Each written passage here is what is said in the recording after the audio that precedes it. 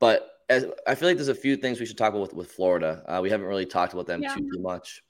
So I'll just throw this question to you guys briefly while you're thinking of where you want to go with them specifically. But outside of obviously Alex Barkov, and Matthew Tkachuk, maybe who are some maybe under the radar players for Florida that maybe many Bruins fans just don't know of because they're not watching a ton of Panthers games, but that you'll probably notice them early on in the series and be like, oh yeah, that guy's pretty good. I think for me, I would say it's Brandon Montour in the back end, but you guys may echo that or maybe have somebody else in mind. I'm always going to go Brandon Montour because he's a UMass guy. So we got to give Brandon Montour props. But another guy that comes to mind maybe, and especially when you talk about the power play, Sam Reinhart has quietly had, a 30-plus goal season. He's, I think, second on the team in power play goals. Let me pull it up here. No, he's first on the team power play goals. He's got 16 power play goals this season. So Sam Reinhart is a special teams guy that, you might want to keep an eye on, especially on that power play. So, I mean, the only person on the Bruins that has more power play goals than that is Pasta, who has 18. So I think Reinhart is kind of a guy that gets overlooked maybe when you talk about matchups, but he's a good player as well. And then Montour is a young guy. That's probably why people maybe haven't heard much of him. And he's also been stuck in the past on some pretty bad teams.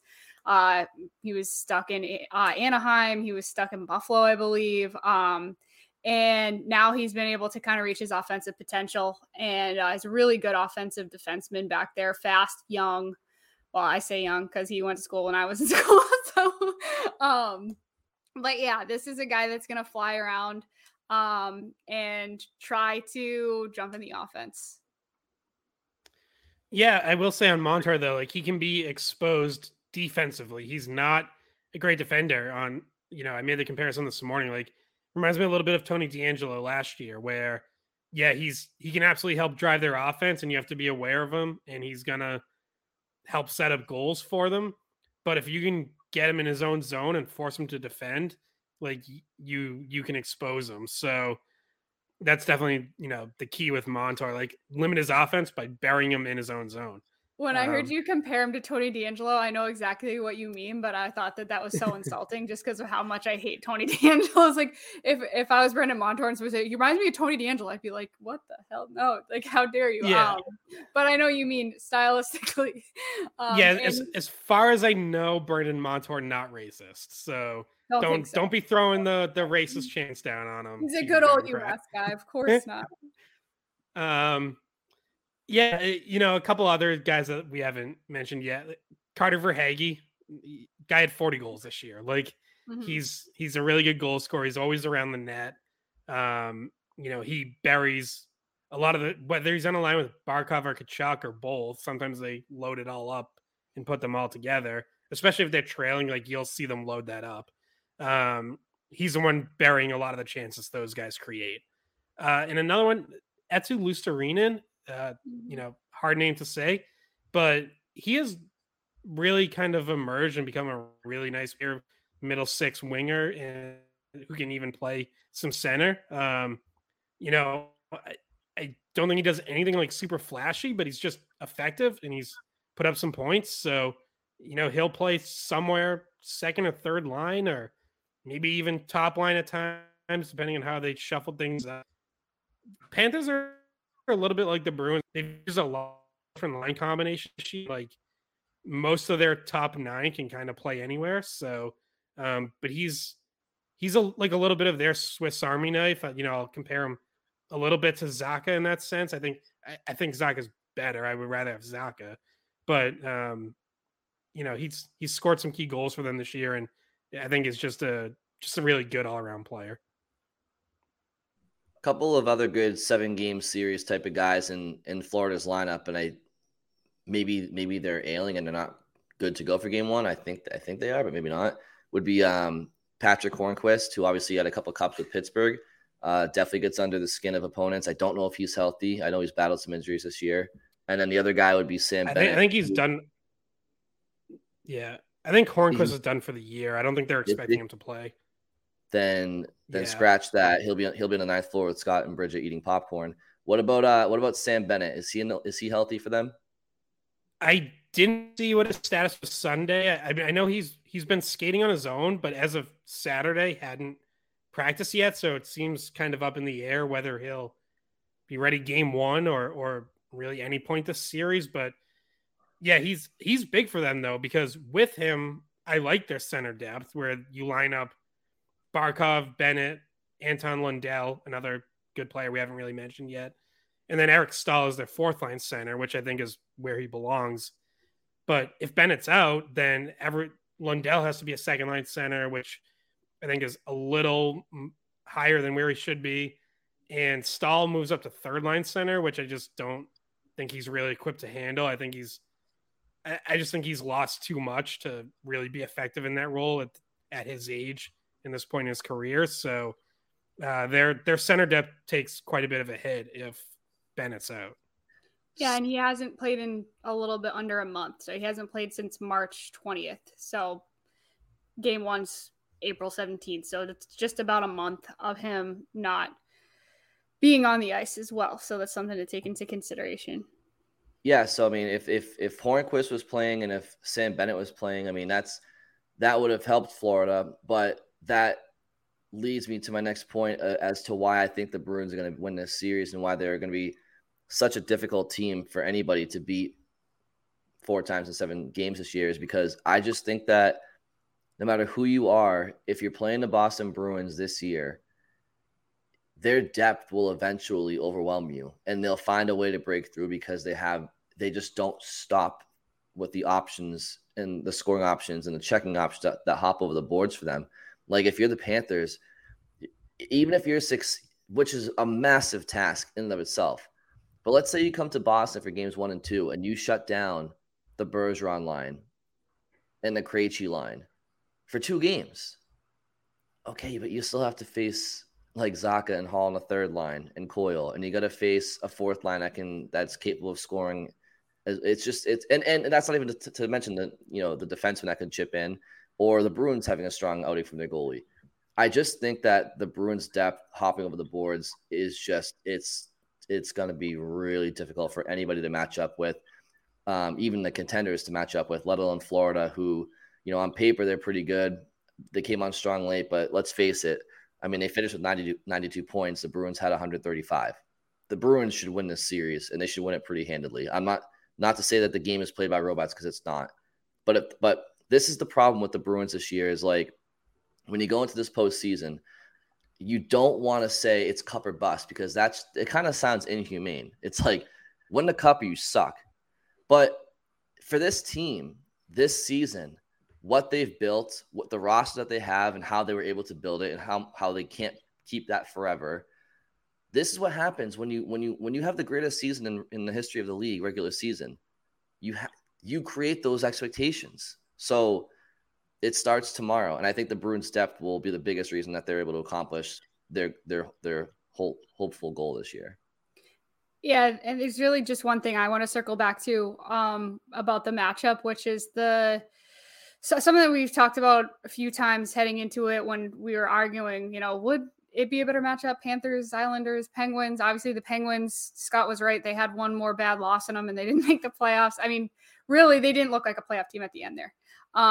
But Florida made their case to be a playoff team. They're in the playoffs now, and they have some guys that can bang you up, and a guy that we haven't talked about too much yet, because we were talking about, some guys that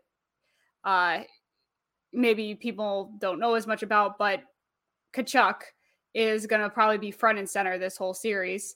And I was looking up some of his penalty stats, and you know what? Brendan Montour also is up there with over 100 penalty minutes this year. They both are in the top 10 in penalty minutes. So is AJ Greer.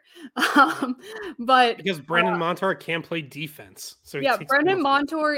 See, those are the kind of penalties that they take because they're hooking a guy at the last second because they're behind the play. Like those are the kind of penalties you don't want to take. Tkachuk's are more that kind of thing, but also the being extra physical the way that he plays. So I don't know if you guys just want to touch a little bit more on Tkachuk and how much of a factor he could be, and also how how would you match up against him? What are you looking for in terms of coverage for him? Because he's a really good net front guy. He's big, he's physical. He's one of those guys in the playoffs that you want to have on your team. That's he's kind of built for the playoffs. You know what's interesting about Tkachuk is like his hits were down quite a bit this year. Like he's generally around 100 or over 100 hits, and this year I think he finished with 69. Nice, Scott. But but obviously, like he still has that in him. Like he's still a very physical player. He's like a true power forward. I want Lindholm or Orlov out against him as much as possible. And the fact that you have two guys that you're comfortable or that you want out there against him is like an incredible luxury to have. He plays on the right side. He plays his offside. So he's going to be going against your left defenseman a lot. So the fact that you can throw a Lindholm and an Orlov at him is great. And I like those guys' chances against pretty much anyone, at least to slow him down. Look, Tkachuk's going to get some points. There's no question. You're not totally blanking him, but I do think the Bruins are as well equipped to defend him as anyone because they have two very good left shot defensemen who can skate, who are smart, who are very good defensively, who are strong and can be physical when called upon too. Yeah, I think those are great points, Scott. I agree. I think Boston is well equipped to handle him. For me, it's more about after the whistles, between the whistles with him, and just if he can pull the Bruins off their game a little bit and agitate them and get under their skin, I think he's winning. Right? He's obviously he's a point producer. You've made comments about him not being a massive point producer in the playoffs in the past. But for him, he's one of those players where it's just he does so much outside of the score sheet too, and to impact a game or a series. And whether he's scoring or not, he's going to be playing physical, and it's going to be up to the Bruins to kind of knock him down a peg. Maybe he goes out and takes a run at Pasternak, and then Nick Foligno challenges him to a fight, and in a perfect world, Matthew Tkachuk obliges, and they settle a score, and he says, "You can't do that anymore." But in reality, Matthew Tkachuk will probably skate away and go Foligno into a instigator penalty, and then Florida goes up on the power play and they score, and it's 1-0. And then when he's back at the confines of Sunrise, Florida, in his own building, maybe then he'll try to get the Bruins to drop the gloves when it doesn't make sense for them. So that's the kind of agitator that Matthew Tkachuk is outside of the point scoring. So he's going to be somebody you have to keep an eye on, and just play him tough. Play him tough, but he's a great player. I mean, people say about Brad Marchand, hate to play against him. We'll love to have him on your team. I mean, he's right up there with that award, that fan award. In my opinion, I think he's awesome. In fact, I very much look forward to watching him and his brother Brady be a former line of Bash Brothers, quite literally, for the next international tournament that takes place for the U.S. So I'm a huge fan of Matthew Tkachuk and what he does. I'm just not going to look forward to watching him do it to some of the local boys the next couple of weeks.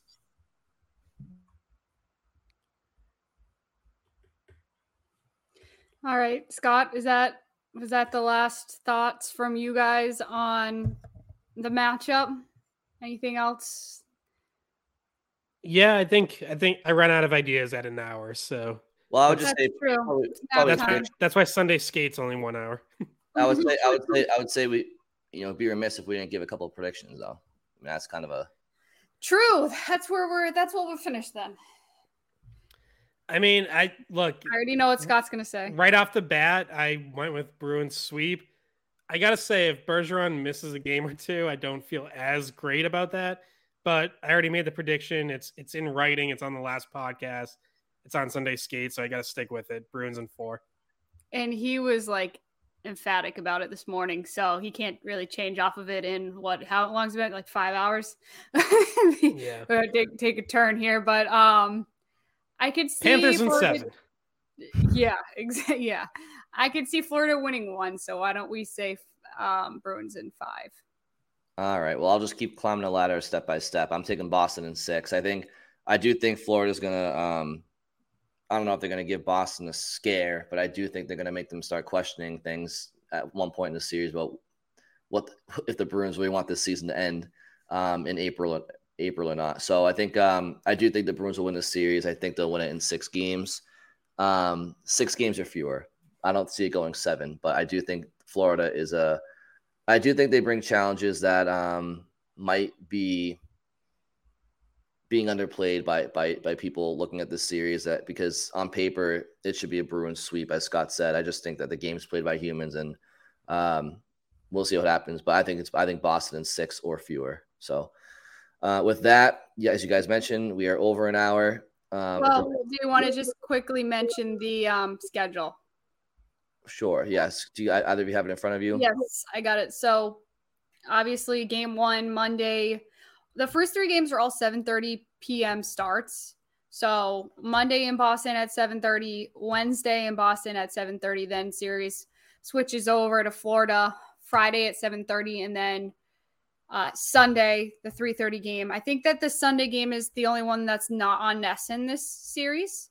And then there's those, to be determined games, which will be next Wednesday and Friday. And I think they're all in Nesson, even the Sunday afternoon one.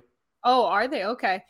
ABC didn't take any of them. So that means you can watch everything locally here. I know ESPN also is going to be at, because Sean McDonough is going to be doing the games Monday and Wednesday as well. So I assume that you'll be able to watch that feed if that's what you want to watch in Boston as well. So options, lots of options. But yeah, so that's what the schedule looks like for the next few days. And I'm already worried about how I'm going to get there during the marathon, but and there's also a Red Sox game, and yeah. Busy day, fun day though. Yes, hopefully so. Yeah, so I'll be watching on Nesson, but it'll be muted. So that's why I'm gonna watch the game until further notice. No reason, just gonna mute it. So you guys mentioned tomorrow's obviously Marathon Monday. So for those listening who are potentially running in it, or have friends or family running in it, or you're volunteering, or there's somebody that you're supporting that's there and you're cheering them on, way to go, and enjoy the day. If you're in Boston or wherever you are, enjoy game 1 of the first round of the playoffs. And Bridget, Scott, if you have nothing else, I think that probably wraps it up. So thank you all for listening, and we'll talk to you very soon.